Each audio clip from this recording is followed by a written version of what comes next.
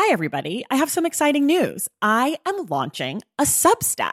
I know, I keep telling you how I'm not a writer, and I'm still not a writer, but I am going to be writing about reading over on Substack.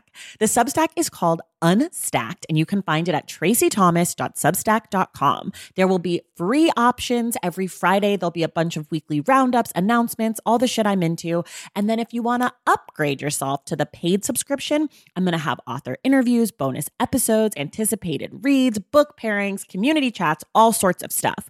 So if that sounds like something you'd be into, go to traceythomas.substack.com and join Unstacked. And of course, I've got a special offer for you. If you go to traceythomas.substack.com/thestacks10, you get 10% off your first year membership of Unstacked. You have from now until April 4th to redeem. Again, that's traceythomas.substack.com/thestacks10 for 10% off Unstacked. Okay, that's enough. Let's listen to this episode.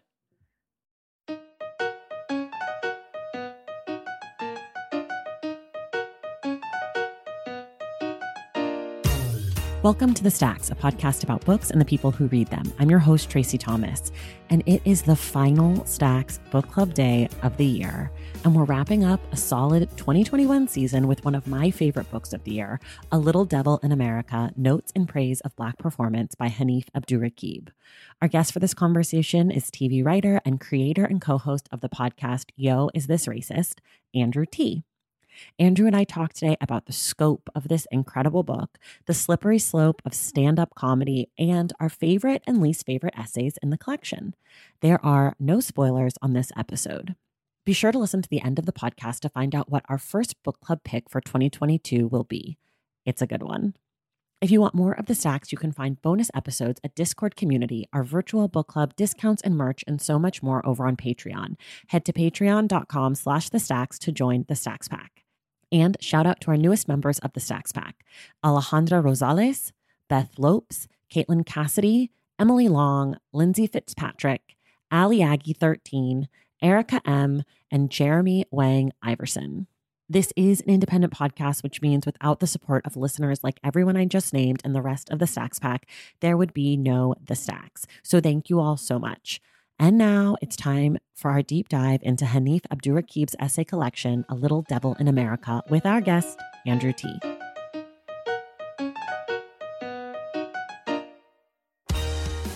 All right, everybody, I'm really excited. It is the final Stacks Book Club of the year. We are joined again by the wonderful Andrew T. Welcome back. Thanks for having me. Best book, worst guest of the year. This is... You know what? We aim to do it that way. It's a roller coaster. No, how dare you? Don't talk about my friend Andrew T that way.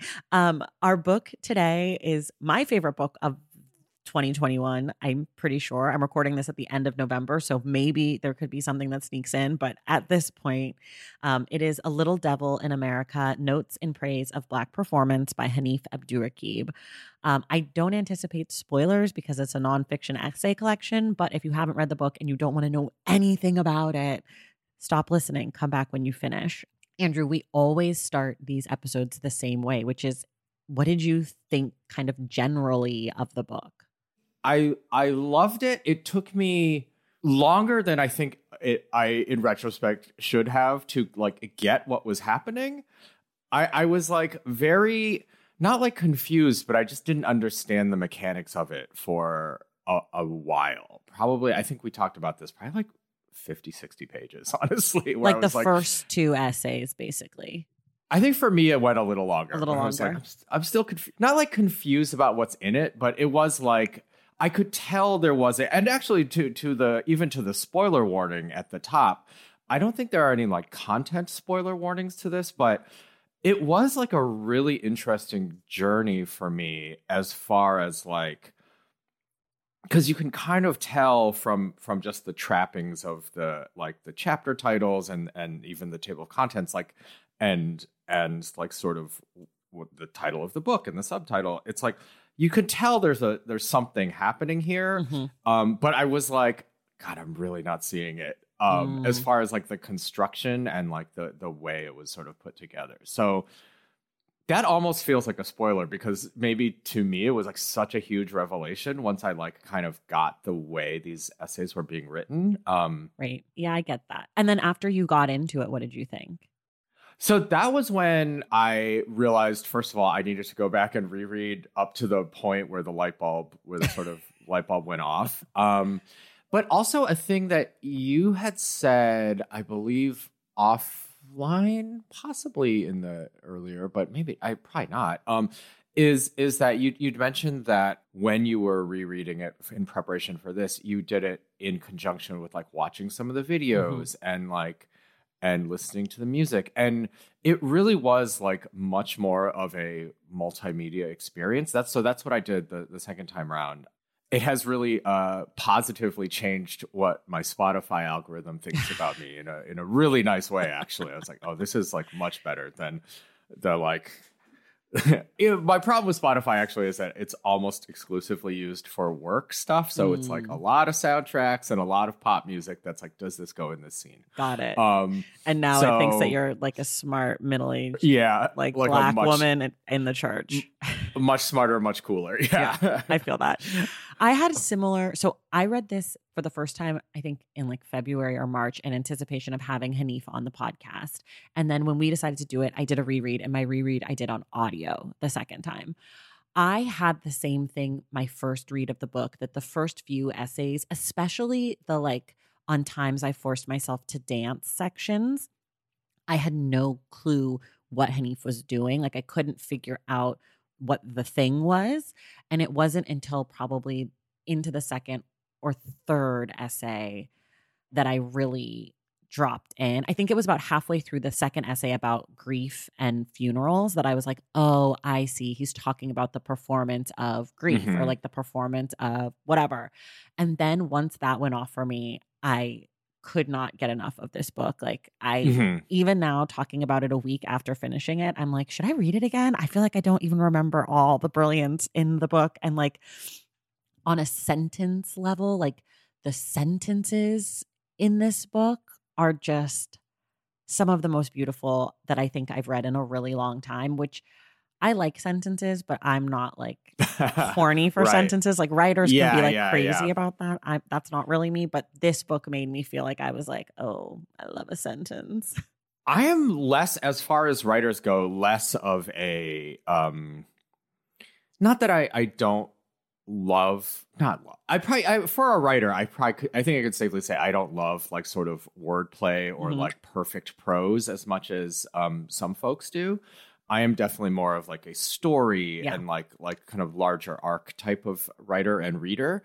And I think also, it was the like the poetry of it that once it kicked in, it's impossible to not see. But like I really was like, because I think there's a part of me, and this is probably the bad part of my brain, especially for like, not like nonfiction, but for like slightly obtuse writing, was that there was definitely a part of me that was like treating it almost like a puzzle in the first, like what's the game of it? What are we doing here?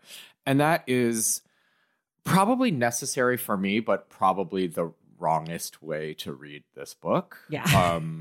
Like it was just like what am I doing? And then like letting myself like kind of like get into the prose and the like train of thought of it, and or the like free association and that. And then it became the other thing that was constantly nagging was just the like, how does one even write something this good of it?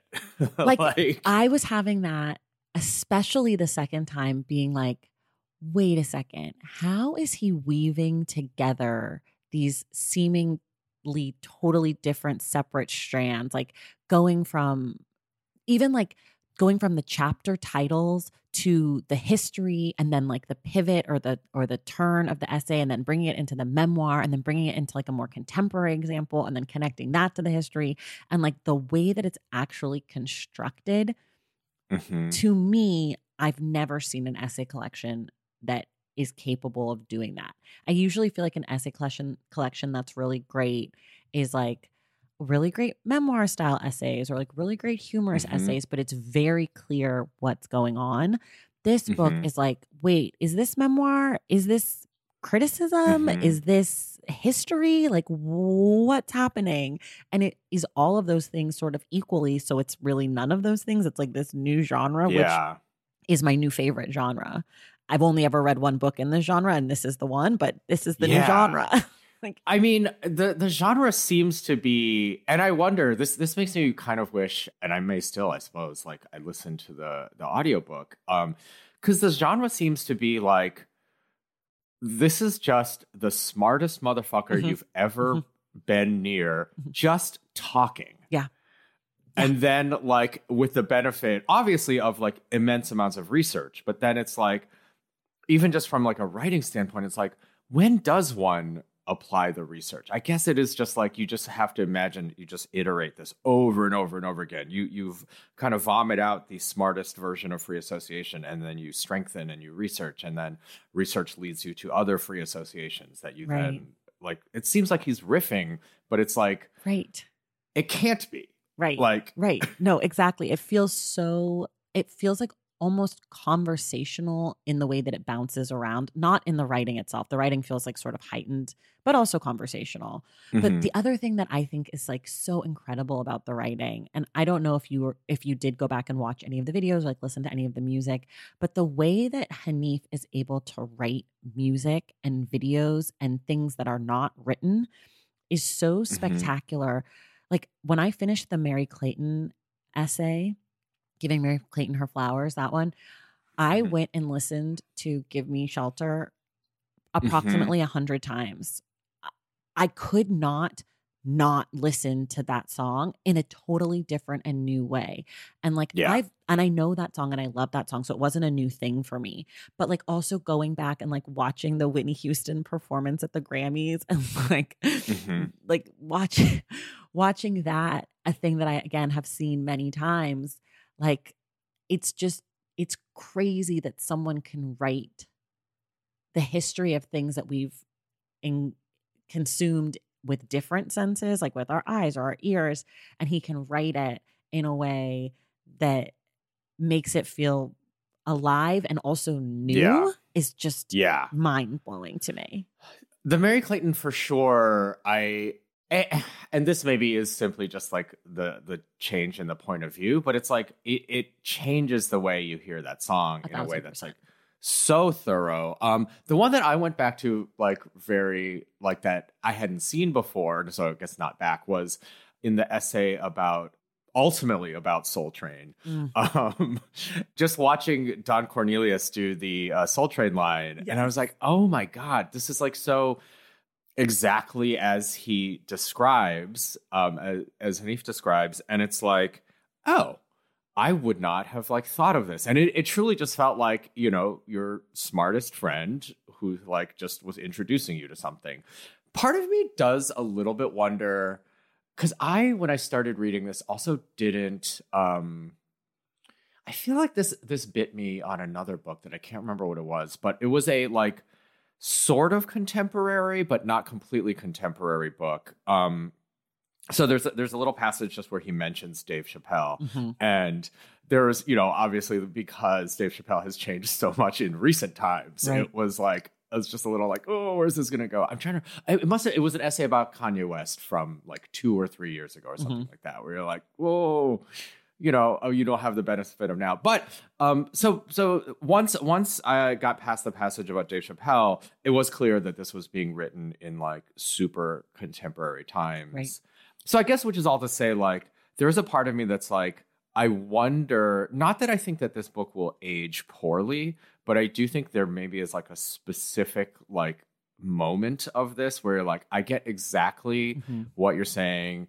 I consume Twitter and YouTube in a similar way. Because like when I looked up the Don Cornelius video, I was like, oh, he not explicitly, but implicitly, I did exactly the thing that he probably did in his research. And I Hmm. saw it in exactly the same way, probably on my phone or my computer in the same way. And I was like, it really felt like, oh, I was exactly in his head for a second. Hmm. Hmm. And I wonder if that feeling will fade for readers, like as Oh, time moves interesting. on. Yeah. Maybe not. I don't think it makes it any less good, but it hit me extra hard. Like, this Yeah. is perfect. I get this, or I think I get this feeling at least.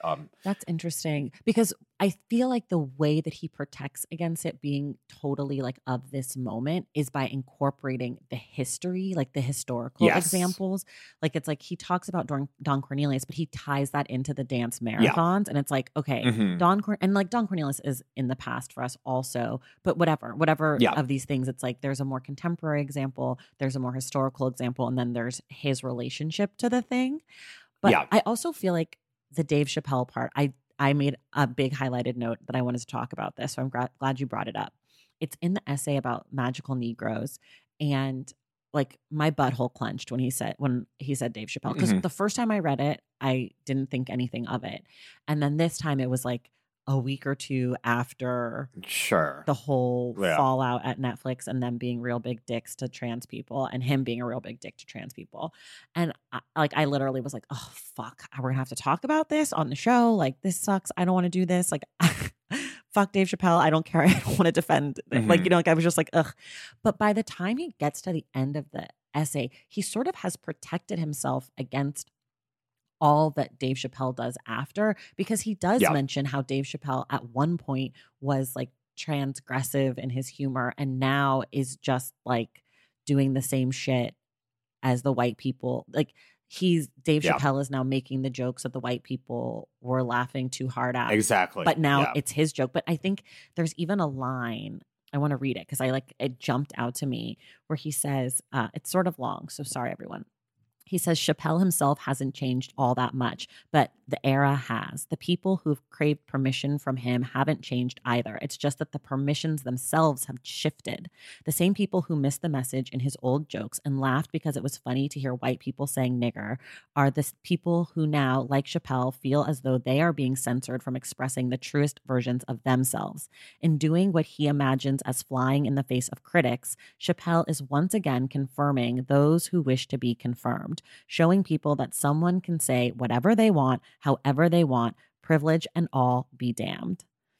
And so for me, I was like, that little chunk there is basically saying like all of the things I said about Dave Chappelle in the past maybe were true, but Dave Chappelle is not that person anymore. And he is now the person that Dave Chappelle was protecting himself against. And so I felt like I didn't have to be like, ugh, Hanif loves Dave Chappelle, because he very clearly is like, I recognize that I'm defending this one moment of Dave Chappelle. Yeah. But also everything that's come since, like, fuck that and fuck that guy. Yeah. And so I appreciate that. And it is, I think it's clear that those, you know, maybe there is going to be hindsight about what those moments in the past were. But I think, like, also, like, in a vacuum, they absolutely were. And at least we can't know who Dave Chappelle, the person, actually was now or then. I mean, now it's maybe more evident, but certainly then. But like, I think like you can talk about it in terms of blackness and what, like, I mean, I think, you know, the retrospect of it is very clear, I think, is that like Dave Chappelle is very fluent in talking about the perspective of a black man, a straight black man, and nothing else. And that's like, actually not like fine because of what he's sort of done with his power, but it is like reasonable. Like, you know, it's not like, it's sort of on us that we expect geniuses in one vector to be geniuses in every vector. Right. You know, right. And also like, that like we feel like we can't call out these things.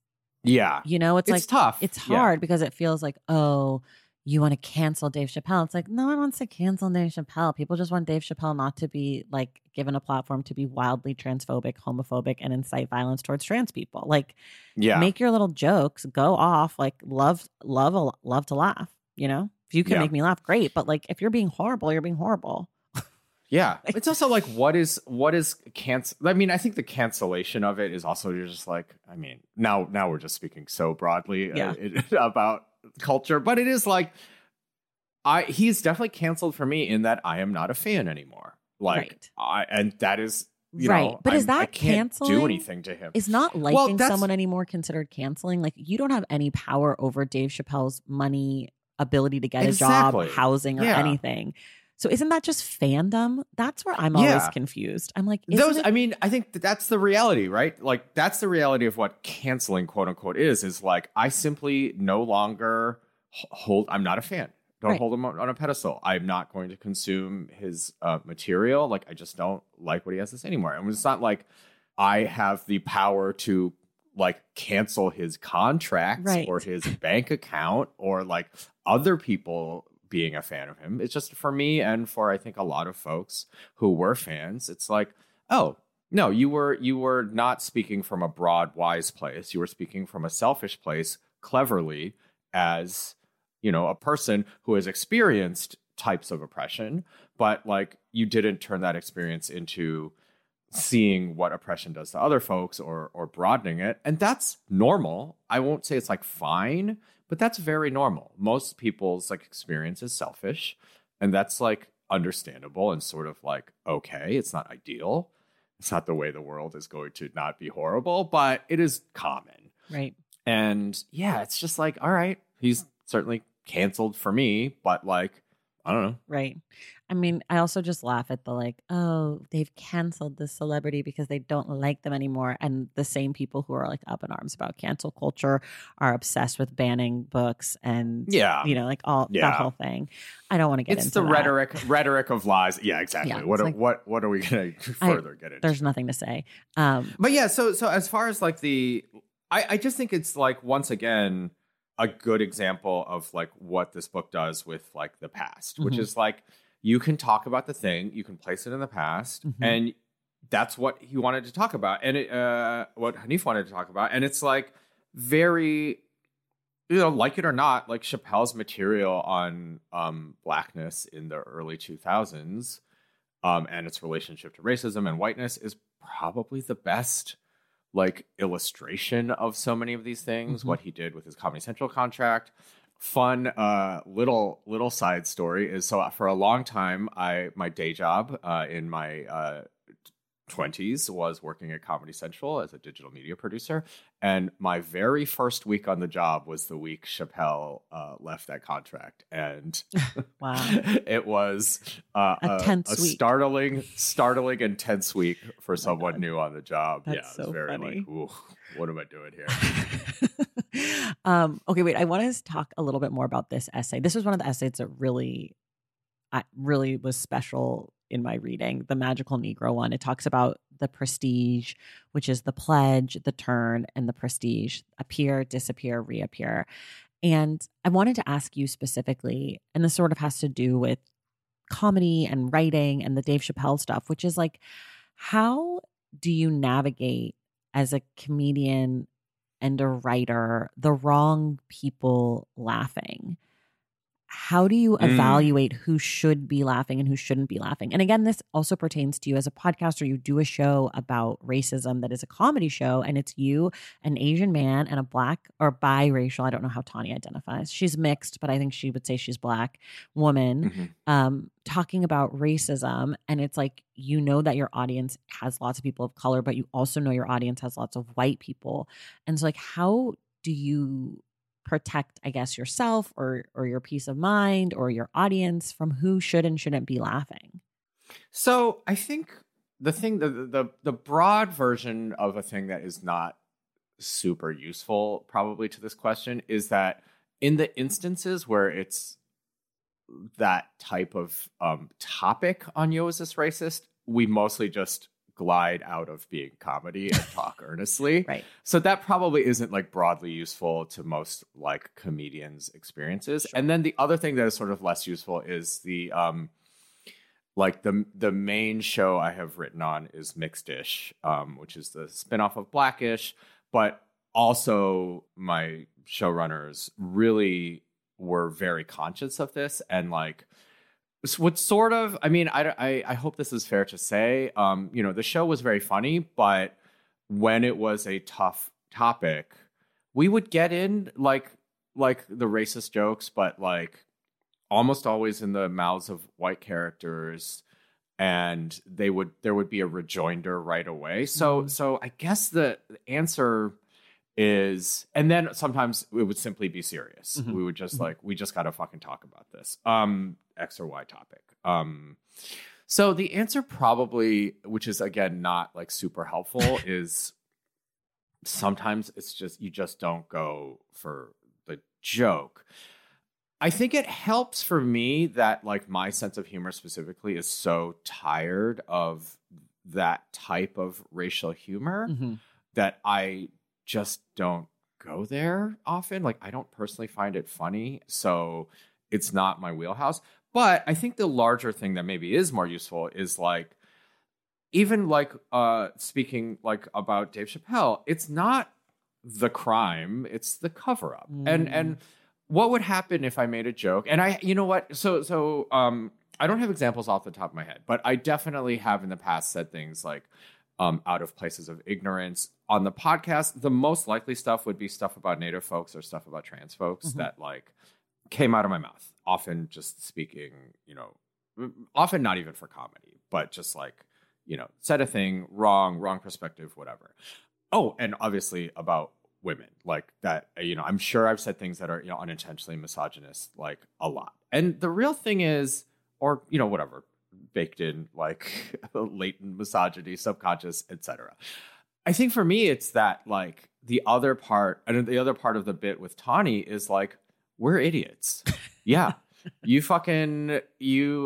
said something wrong.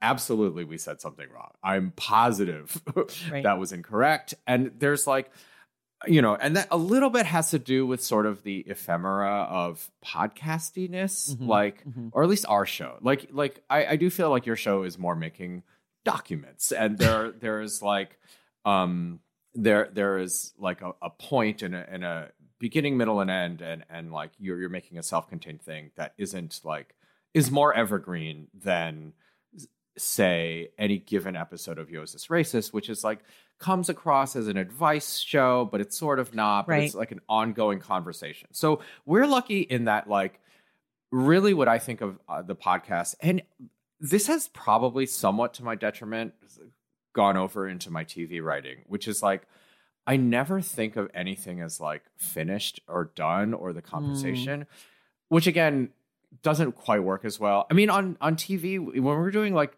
23 episodes a season of Mixed-ish, it's like you work really hard on it. You make it as good as you can get it. But it's also like, there's going to be another episode. Right. That's sort of my mantra. It's like, there's going to be another episode.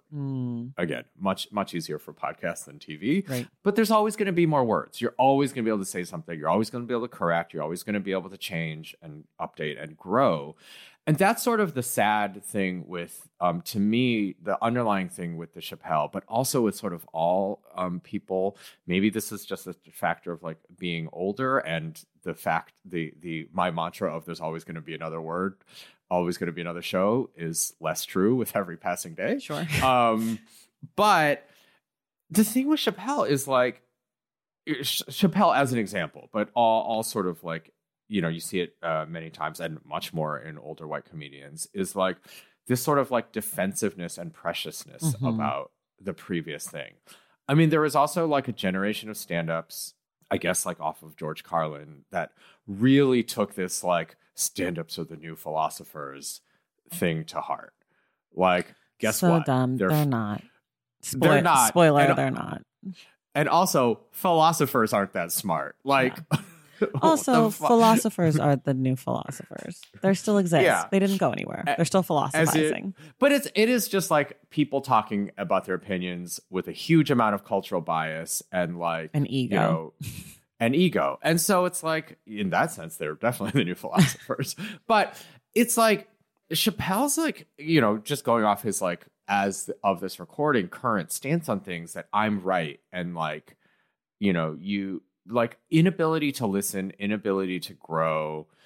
It feels like it simply must be a factor of like money and the echo chamber that you can build around yourself. But I also do think, and this actually kind of gets to a later essay as well, that stand-up comedy itself is the problem. I think like the idea that like stand-up requires this type of specific bravery. I'm not saying it's not hard. I'm not saying it's not like unfun, but like the like imagined in my opinion, the imagined crucible that stand-ups all think they go through, and that builds a brotherhood. And I say brotherhood, I know it's not purely a brotherhood, but the toxic part of it is really a brotherhood that like really like puts the medium before the message, as it were. Like, Right. it's like, just because you're doing fucking stand-up doesn't mean that inherent bravery creates like a thin, it's like a thin blue line. You're like,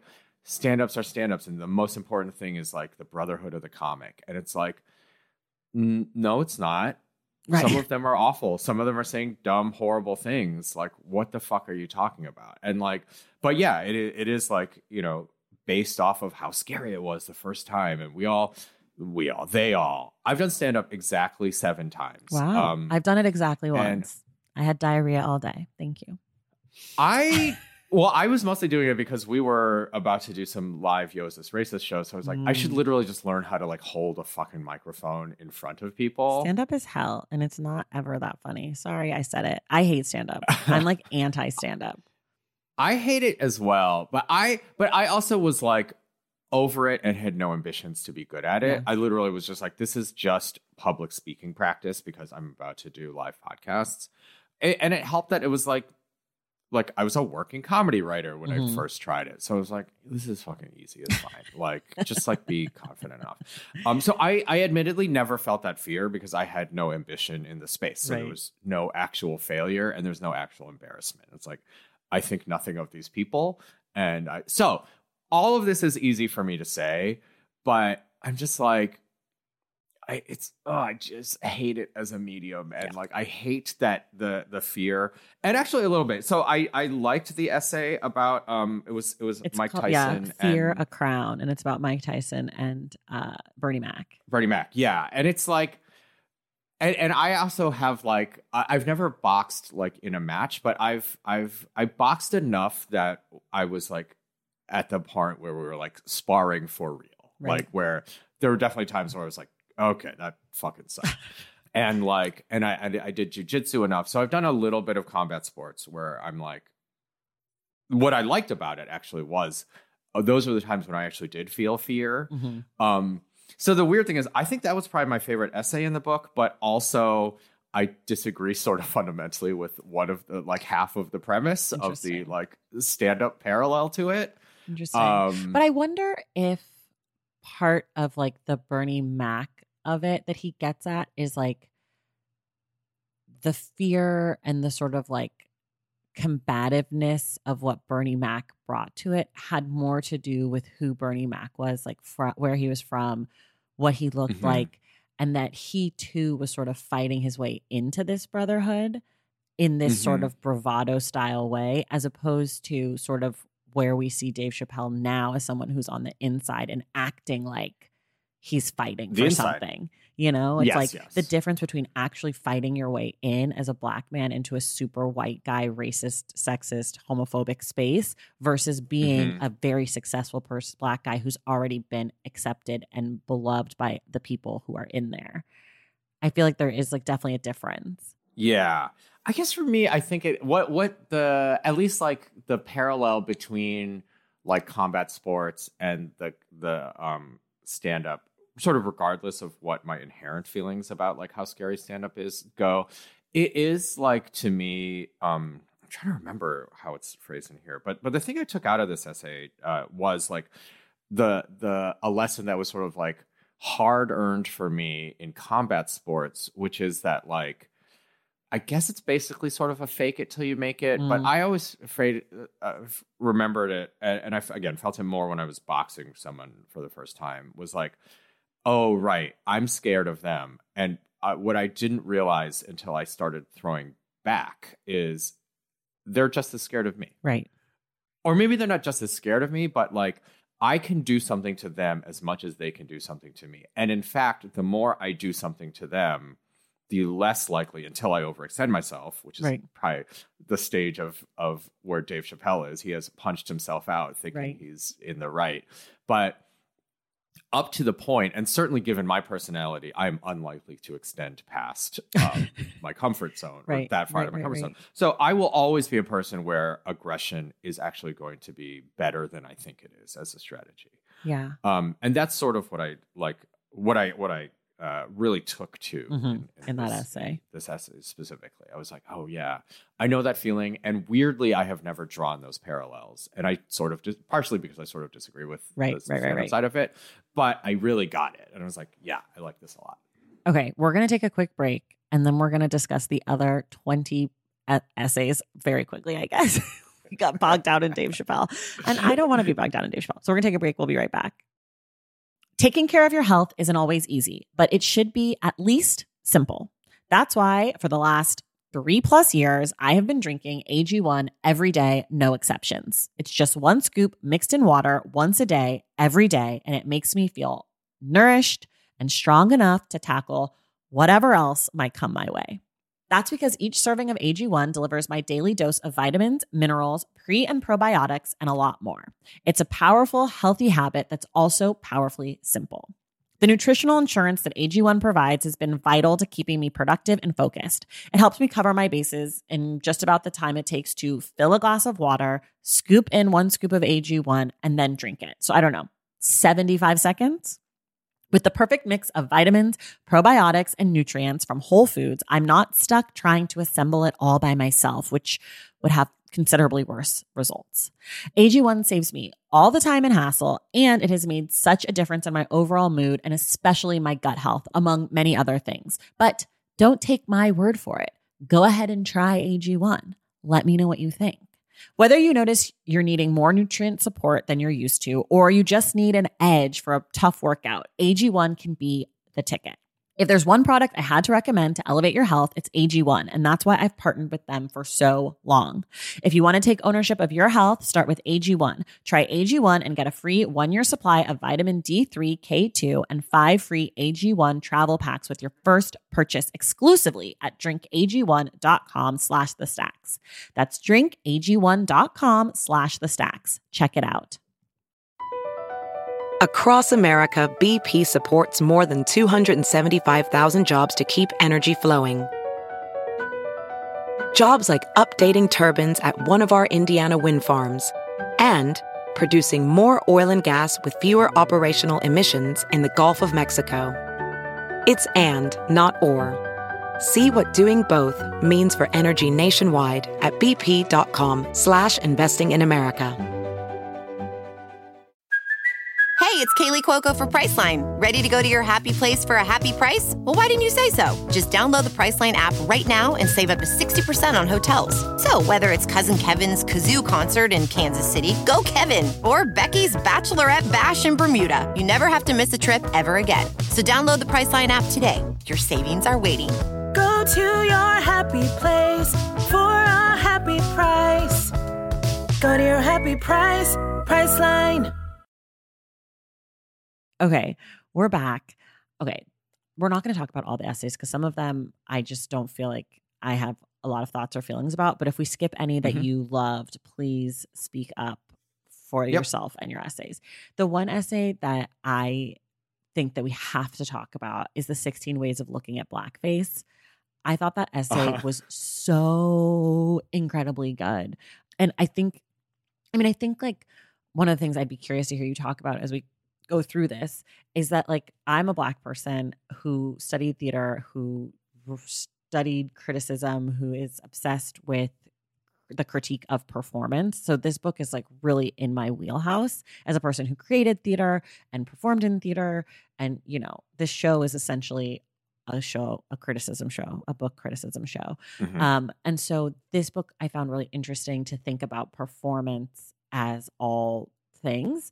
And so I feel like I come to this from like it's a very like on brand for me book and everything. But so I'd be curious to hear your thoughts if those things don't line up for you. Obviously you're not a Black woman, so we can start, you know, diverging there. But sure. 16 Ways of Looking at Blackface. First of all, I just loved that he finally said the thing that I think many Black people think, which is like Blackface doesn't look like Black people at all. And Black people have such amazing, incredible skin, and white people have such horrible skin. And the fact that you're putting like black, like no depth, nothing on your skin when you're trying to imitate the people with like the most beautiful, glorious skin is just like such a fucking joke. And I love that he said it because I feel like it's something that I think about but had never verbalized. So that's that. But you probably deal with this a lot on Yo, Is This Racist? Do you, Yeah. and like people pretending to be Black online and like using dated Yes. slang and bad photos. Do you ever worry that like you're getting emails from people on Yo that are like, I'm a Black person and why is it racist for my white friend to say Yeah. the N-word or whatever? So I think the thing that is like, it's talked about here for sure, but just to, I guess, like sort of co-sign the general idea, but actually even relating to the theater practice of blackface is it's like the racists are not good at it. They're not good. Like it's very evident. It's just very evident what's blackface and what's not. And you see it on Twitter all the time. Like it's like it gets sniffed out like immediately.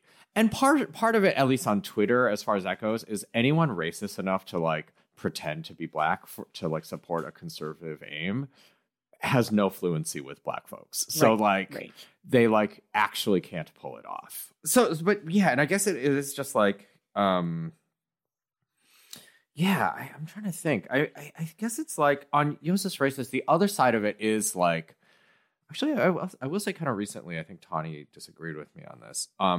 Is that like, possibly when you were co-hosting, we disagreed on it? Yeah, I'm so sorry. No, it's okay. I was like, I think it was probably me. We talked about blackface on my episode around Halloween. I'm so sorry. No, it's okay. Yeah, I just remembered having, but the like, it's just sort of the like, give an inch, they'll take a mile of it a little bit for me. We're just like, I know none of the shit really, and also none of the shit really matters. Right. But sort of the fact is like, anytime you kind of offer like an exception to white folks specifically, they'll fucking take it and abuse it. So that's why on Yo's This Racist is just like, no, never. Right. Like, well, in my defense, you have to go and listen, people. But in my defense, the question was it was Halloween and a person saw a hostess at a restaurant and he thought that she was in blackface. But then when he like turned the corner, he realized that she was dressed up as the Tin Man from Tin Man. Yes. And so I said, no, that's not racist. The guy should get his eyes checked because I don't think that dressing up as the Tin Man is racist. But your point was like, if it looks like blackface, even if it's not supposed to be blackface, maybe it is blackface. Yeah. I think that, but that's the thing. That's like, even as you say it out loud, my position is obviously unreasonable. Your position is unreasonable, but I get where it's coming from. Because I also feel like in the same essay, like when they talk about the Ben Vereen story and how he was like trying to do blackface like as this homage and like to call out the Reagan administration and like all this stuff. But then they just ended up cutting all the stuff that gave it context. So it is sort of one of those things where it's like, if you don't want to look like an asshole for doing blackface, you just shouldn't do it because it's going to be impossible to protect that it doesn't get interpreted in a certain way. Yeah. So I get that point.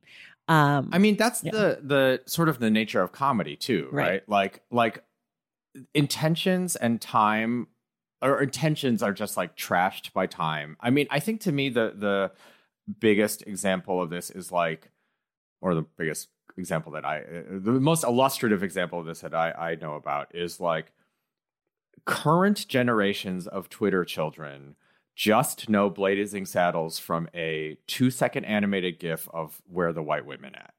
Like, I do not know Blazing Saddles at all.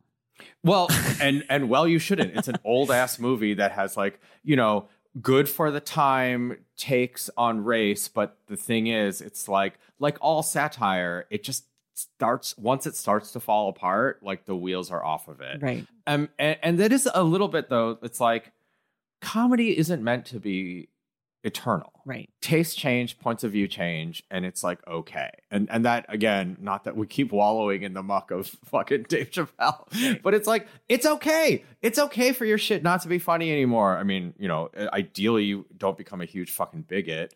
But right. Like, it's okay for your stuff not to be funny anymore, but it's not okay for your new stuff to be racist, homophobic, or whatever. Like if your old shit didn't age well, I guess we can get over it. Like I watched some Jamie Foxx shit where I was like, ooh, yee, after 9/11. Yeah. Oh my God. It's so uncomfortable. But you don't see Jamie Foxx out there being like, it's still perfect. I'm going to do even more of that stuff. Of course not. Of course not. Okay, wait. Another essay. How did you feel about the essay about Black people in space? I probably read that one slightly too superficially, but I was like, this feels dope to me, the Afrofuturism just kind of vibe. It also helps that our friend Toddy is as far as current fiction goes, like the main Black person in space, right. Or not main. I guess there's other like Star Trek people, but she's like in space in multiple ways. Black person in space. She was like in space on the other space thing too. This one made me deeply emotional for whatever reason. I think part of it is because Hanif's mother has passed away years ago when he was young. I think like 13 or so, give or take. And the aching love of a lost parent and the way he talks about his mom, like taking off her hijab when she comes home and her fro comes out. And like, my dad passed away almost 10 years ago. And this essay just made me feel so many things. And like also the Trayvon Martin part of it about him being in space and having wanted to go to space, and like that's an aspirational thing, and that this photo, and it just made me feel sad for Black people that like we don't get to be thought about as people who are in space. But also it made me feel thrilled that we actually are people who are in space and go to space. And like the bothness of this essay. And I'm also not a person who is interested at all in space or science fiction. And yet this essay made me feel like I deeply care about Black people being in space. And like, he has that line where he's like, there are codes to be switched even in sci-fi, which I thought like, I don't know. I can't even articulate why I loved this one so much. And I don't remember loving it the first read, but this second read, I remember feeling like deeply, deeply, like I got teary almost reading this one. Mm-hmm. I don't know. I wonder, I mean, it feels like almost like your experience is sort of as described in this essay, because it is like one of the reasons that like, you know, the both like armchair psychology thing but also just generally like Black people have been excluded from the media of space for so long that it is like, space is for white people. Space is, you know, not where the future, and it's also right, of course, like because of science fiction, it is also sort of the dark implication of what happened in the future. Right. And I think him writing earnestly about space, I think is maybe part of it too, of like, we should get to care about space. Like we should get to have public forums where we write essays about how great space is and our moms froze and little Black boys were murdered, and like that this essay has every right to exist. I don't know. I just love it because so it's optimism. I think that's the thing, is like you have to be optimistic thinking about outer space and like going to and that's like, and even as we are, you know, doing things like going into space more, like you can start to see that it is being segregated, and it is like, you know, if it's this expensive and this like whatever, you know, we're in the time when maybe some of these things can change, but as it stands, like we are headed towards the sci-fi dystopia that looks like a utopia, right? Even in like, you know, fucking the Elon Musks of the world's brains, right? And it's like, right, like this essay and things like it are like how you begin the fight for that sort of like equality of the future or representation, or just like, you know, not living in, you know. It is true. I think I clearly did not like read it as like closely and as like it just clicked for me in this read, but also because I think not only is there like a vision for us in the future and we're finally getting to talk about and write about space, but also that like we've always been in space, like talking about Michael Jackson and like the moonwalk and LaBelle and like their costumes and like all of that stuff. I don't know, for whatever reason, I just freaking loved this one. Besides Fear a Crown, were there other ones that really stuck out to you as like ones that you loved? Yeah, the one about Black punks. Yes, that's Board Up the Doors. That's the one. So I think I may have mentioned this to you. I don't remember. But I immediately after finishing this, before we'd recorded, I was talking to a friend of mine who is a Black punk, and I was like, you have to read this essay. Here, I'll give you my copy. And was literally about to hand him the copy that I needed to successfully or unsuccessfully, depending on how people are thinking I'm doing. But just to navigate this podcast at all, I need this book. And I was like, you have to read this. You will like this so much. But, you know, because I'm also a person who yeah, I grew up in the Midwest and like engaged with a lot of this type of white culture. I think more like from a even less informed place, but like it wasn't until a little later that it was like, okay, these are really not my people. And that combined with aging a little bit, I think like really, really hit me pretty personally. I was like, right, this is both the age and the like not being able to be part of a community that you want to be in. I mean, I definitely saw that with like even like in comedy, it's like such a white space and like finding my actual people as opposed to the people that I thought would be my people has been interesting. Like when I first moved to LA, I was writing scripts that were basically like clones of like Parks and Rec or The Office, and I was like, never got work from those. And it wasn't until I wrote something like much more autobiographical that I started like getting jobs, and I was like, right. I am who I am, and learning that took way too fucking long. But you know, glad I'm there, I guess. I wonder what you think about the Beyonce one, because when I was reading that one, I was like, I bet Andrew will have feelings about this. And it's similar. It's like being the only non-white person in a job. I mean, obviously, this whole book is speaking to Black experience, so we're sort of stretching the definition. But she talks about like the performance of being the good Black person at work. And it's, you know, it's like, I think the title of the essay is, let me find it. Beyonce performs at the Super Bowl, and I think about all the jobs I've hated. Oh, yeah. Right. First of all, I just love thinking about Beyonce performing at the Super Bowl as a job, because I never would think that. But of course, it is very much her job. And she probably was like, the producer's so annoying. Like, they keep calling me about my costumes. I guess my question is sort of like, did you feel connected to this essay having been the only Chinese person or Asian person like in a workspace and like having like, you know? Oh man, that's right. I think it's like I have, but I also want to sort of be cognizant of, you know, one of the main differences of the Asian American experience and the Black American experience is like our outrages tend to be less violent and less like, or sorry, not our outrages, but the things perpetrated upon us. Like very generally speaking, please. You know, I understand there's lots of... Yes, of course. But very generally speaking, it's like, you know, young Asian men are, you know, significantly less likely to be gunned down for no reason, et cetera. You know, extrapolate from that. So it is a thing. And there are, it's, you know, a lot... Well, again, I'm about to say something that is probably technically not correct, but...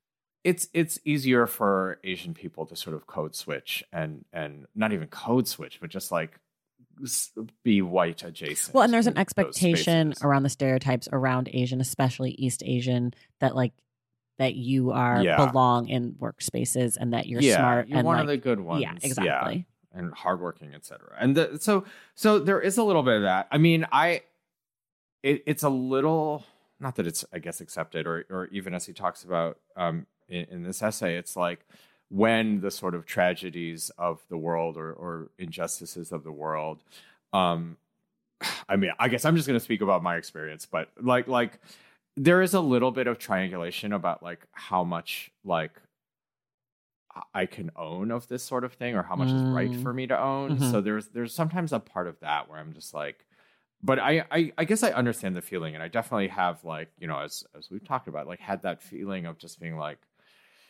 fuck, like what are we gonna do with today? Right. Like, this is this like, and in any sensible place, there's a way of just like, this is a fucking mental health day. Like, you don't get it. Well, he talks about how like the weapons are hidden in the small talk, and to me that felt like so like the exact correct way to explain what it's like to be a Black woman in a predominantly white workspace. And you know, I have to be honest, I was not sure if this was like the right book for us to do because you're not Black and it's a book about Black performance and whatever. And then I also thought like it's an interesting conversation to have with someone who performs with a Black person every week on the podcast, but also writes Black characters and like writes into Black performance. And so ultimately, I felt like this was actually kind of an interesting way to approach this book, because there's the understanding of what performance is from the observer, and then also, and what I think this book is more connected to is what the performers feel while performing the thing, which I don't think we never ever take nearly as much time to think about, like the performer performing versus the audience receiving performance. Well, and I think one nice thing about this book is like the way it kind of hops around to the personal, and of course, like it's most notable in the every I guess sections are called movements, and they all begin with "At times I've forced myself to dance" essay, which that one, it's very clear, like this is about like everyone is a performer, but especially this lens is about how like the performance of like, not performance of Blackness, but the way like Black people have to like perform, in the sense of like, you can't always say what you're thinking. You always have to have to conform to different things at different times within whiteness, within Blackness, within like, how this book is about how like relating to people who are not white or Black either as much, but it's all there. And that is the thing, that the sort of like broad from the specific that I really, can talk about and really am hit hard by, is that like, okay, this is the face we put on today. And this is the even more the all the world's a stage of it. Yeah, I guess that's a little bit my calibration, is like sort of realizing that it is different for Black folks, while relating to much of this. Did this book change the way that you saw or understand the performance of Asian solidarity to Blackness in the last little bit? Yeah. So the reason I am probably one of the wronger people to ask about this question as far as Asian folks go is I think that's sort of definitely the main way I'm an outlier in Asian Hollywood. I am like, I would say, I guess people can correct me if they have a different opinion, but I feel like I'm like relatively hard on Asian people, especially for their anti-Blackness, and like not owning it.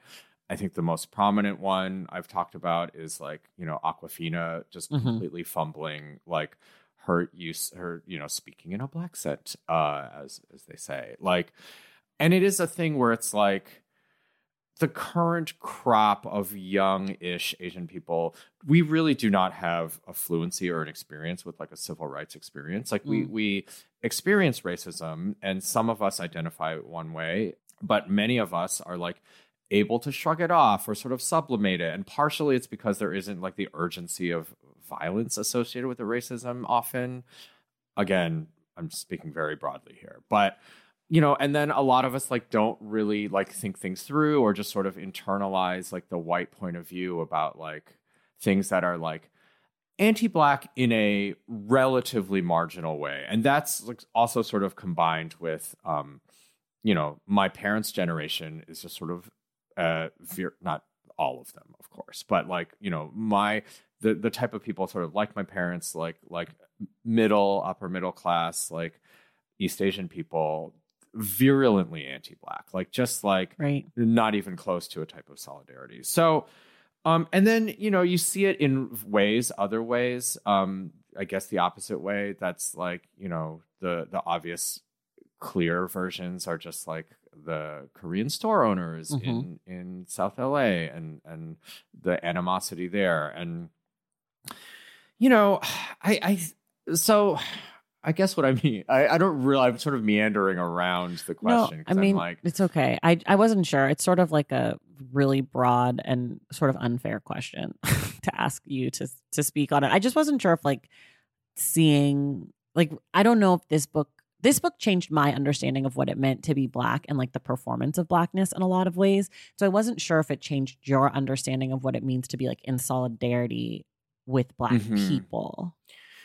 I think the way that it did change was like, I was a little like, because I kind of feel like I'm pretty fluent in like Black popular culture, and reading this really made me be like, wow, that was a huge overstep anytime I even remotely thought that. Wait, I also felt that reading this book, and I was like, uh-oh, I'm in trouble. But I think partially I don't know how to play way... spades. Sorry, I know. I actually do know how to play spades. I don't. I can play spades? bones, but I don't know how to play spades. I know how to play dominoes, but not spades. And I'm not good at dominoes, so just no, I don't like games. We played a lot of spades in the mixed dish room. It was sort of, in fact, we did an episode. Finally, we were able to couch it as research. Basically, like anytime like we didn't have something directly to do and the showrunners left, the fucking deck of cards came out and started playing spades. But yeah, I fucking love spades. I guess is my point. No, but yeah, I think it is like. I mean, but that's, as we said in the beginning, like, I think one of the things about this book is, like, obviously this book is researched. And, like, it's not just, like, but it's written in a way that he makes it sort of feel like if you're a Black person or you're, think you know Black culture, you should be able to speak like this. Right. Which is like not true, but I think it's sort of an inspiring goal. It is inspiring. It's so inspiring. Okay, before we have to wrap up soon, but before we do, I cannot not talk about the Mary Clayton essay a little bit more. It was my favorite when I read it. It haunted me. I think about it almost every single day since I've read the book. I've been listening to the song at least weekly since I read the book. The idea that we're just a moment away, I think the quote that he says is we're all just one moment away from someone else's lust for power. It's just Hanif is such a good writer, and he really took a song that I like knew and liked fine and turned it into like a song that I feel like has been haunting me. And like Mary Clayton, and of all the essays in the book, for me, it was the one that just like jumped out and grabbed me by the throat and like did not let go. Like the story of her recording pregnant in the middle of the night with rollers in her hair and a fur, and she's balancing on a stool, and then we find out that child died before it was born, and then like comparing it with the Meredith Hunter story in Altamont and like all of that, and then tying it into Mary Clayton now. Like it just it like makes me feel like anxious trying to explain how great that essay is. Like, and then, that essay is like super cinematic too. Yes. And I think what helps is that was when on my first read through I was like, okay, I have identified what's happening here, and I will put the song on while I'm reading it. And so it just fucking grips you. Like, yes. Oh my God. Very, very like, just dynamic and like heart pounding and like scary, pretty scary as far terrifying as essays go. It's just like, it's unlike anything I've ever read in the sense that I was like, it like electrified me. Like when I think about, like, I feel like my heart rate is up just talking about it. And also having it be it comes right before the Beyonce essay, which I just thought that was like such a stellar 1-2 punch. And when I reread it, it comes right after the Dawn Shirley Green Book essay, and the three of them together is just so insane. Like, to me, it is the supreme essay of the book. I know a lot of people like the Magical Negro one, the Ellen Armstrong. I know a lot of people really like the Spades one, but for me, it's the Mary Clayton one. Like, just hands down. I think it's also like, I think you sort of like identify, and maybe this was like, I wonder, but it is a little like, I wonder how intentional it is, but just by the way this book is put together, you're like, it must be very intentional. Yes, very intentional. But the way the book like flows into that like sort of climactic sequence is just like shit. Yeah, because that probably also was like, it's like right around when I like really, really was getting how to read this book. And I think I probably read those all in one sitting, like in the evening with like a glass of wine. And I was like, shit. Yeah. Yeah. Like, it's just like, it was very intense. Because the book definitely has a flow to it where it's like you sort of are like getting up into it. Then you get to this part where it like really hits its stride and you're just like, holy shit. And then the way it sort of tapers out about like closeness, and it's like the essay on masculinity, the essay like on like love and masculinity, the essay on rage, and like it sort of kind of tapers out. Because I think what it is that these middle essays are actually about performances, as opposed to some of the other stuff is about the performance of grief, the performance of rage. And these are about like actual, I mean, they're about performances of other things, but they're also about performances in a way that like we can understand. We're like so out of time, and I'm like devastated because there's so like we didn't even talk about the Whitney Houston stuff, which is incredible, and the Carlton stuff, and like the stuff about what it means to be white adjacent and like to be successful, which means white people love you, but to also feel like you're like that the people that you come from, in this case Black people, like own you or like you're beholden to them. There's just so I like like, and like the idea of like acting white as an insult, like that essay is just so good too. They're just so good. Like even the ones I didn't like I think my least favorite one was The Beef Sometimes Begins with the Dance, which was like about New Jack City, a thing that I don't know anything about. Sure. That essay was like my least favorite. It did nothing for me. I was really fascinated by the James Brown of it at the top of that one. I did. That was like very like interesting. Yeah. I was like, oh my God. Yeah. The interest. I think about I'm with this. you. Yeah. But I think like on the like I was reading this wrong tip, I do feel like it because it's funny because like they are clearly discrete essays, but I think I just thought of it as like a wave. And so like there's probably the ones that I like the least are the ones that I just like, you know, didn't process. But I just like things I just didn't process because it was like taking on the whole thing. And it just felt like a fucking 4-day road trip with like, again, the smartest motherfucker you've ever met. And I was like, oh, right. I don't know anything. I don't know anything. I feel like I used to always ask people like, oh, do you think this book would make a good movie or a TV show? And I have to say that I think a TV show that delves into each of these essays as like different moments in Black performance, like a mini series or whatever, would be fucking incredible. And like getting to see like the footage and like, like a whole essay on like Whitney Houston and proximity to whiteness and like the time period and all of that. Like, I would just love it. I'm loath to do this because I worry that this is not meant to sound as if it's diminishing it, but there's a version where like just an amped up audiobook of this could be incredible. Is maybe the perfect reading, or like if he would just do like a live reading with like a you know, ability to run multimedia tape behind him or something like that. It's like I feel like it's like so like good as it is, but then like the ones where I was like had the peace of mind to like just load the song and read it, or like to be like, you know, whatever. I was like, this is like fucking great, like just as an experience. So I don't know what that would be, and again, I don't want to cheapen it by saying like it should be a slideshow, but like, no, I feel you. Part of me kind of thinks that would be very good. Yeah. Okay, this is the last thing we do every episode. We have to do this. We talk about the title and the cover. The title is A Little Devil in America, Notes in Praise of Black Performance. And then the cover is all Black with 2 dancers from the sort of first essay, the Soul Train / Dance Marathon. And it's the back of the man and they're in the air. And she's like got this look of sort of like surprised wonder, like, can you believe we're doing it on it? And, you know, without being too obnoxious about my love for this book, I think that it's a perfect title and I think that it is a perfect cover. Like the picture is perfect. I just, when I look at it, I feel things, I have thoughts. I love how dark, I love it. I don't. And it's like, sorry. It's nice because it's like dark and like a little high contrasty, but it is that thing where it's like, you know, I think obviously probably the larger world heard most about this when Moonlight came out, about like cinematography and like Black skin specifically.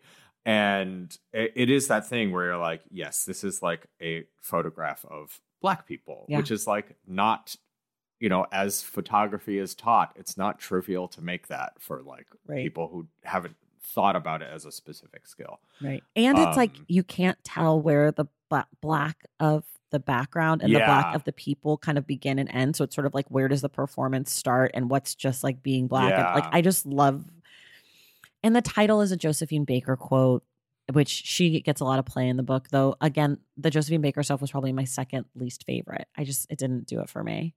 on both reads.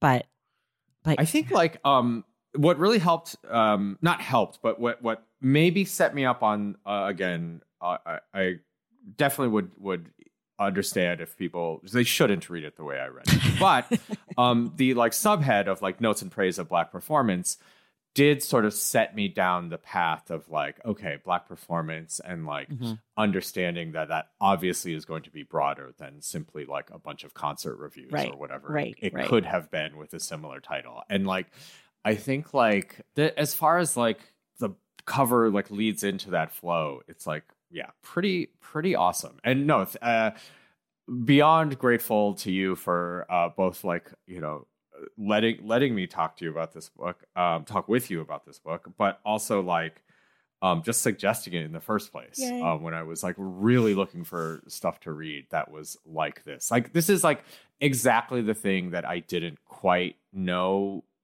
the specifics of what was missing from what I'd been reading, but like this is beyond perfect for me on a personal level of like what I needed out of my reading habits. I love that. Or lack thereof. That's a perfect place thank you to so end. Much. It's really, really wonderful. Everybody, if you haven't read it yet and you've listened to the end, you must go read this book, A Little Devil in America. It's by Hanif Abdurraqib. He's great. Read everything he writes. Go follow him on Instagram and Twitter. He's just like so smart and interesting. Obsessed with him. He also did an episode of The Stack. So if you haven't listened to that yet, it's from April, but I'll link to it in the show notes. Andrew, thank you so much for being here. Thanks for having me. This was really fun. And I said it 10 seconds ago, but truly thank you so much for like getting me to read this book, introducing it to me. It was amazing. Yay. And everyone else, we will see you in the stacks.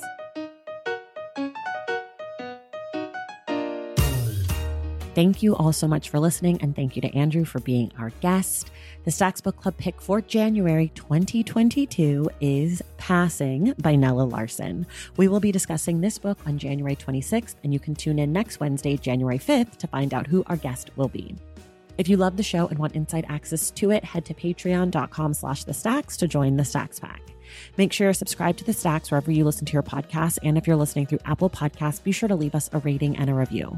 For more from The Stacks, follow us on social media at The Stacks Pod on Instagram and at The Stacks Pod _ on Twitter. And check out our website, thestackspodcast.com. Our incredible editor is Christian Duenas. Our graphic designer is Robin McCrite, and our theme music is from Tegirigis. The Stacks is created and produced by me, Tracy Thomas.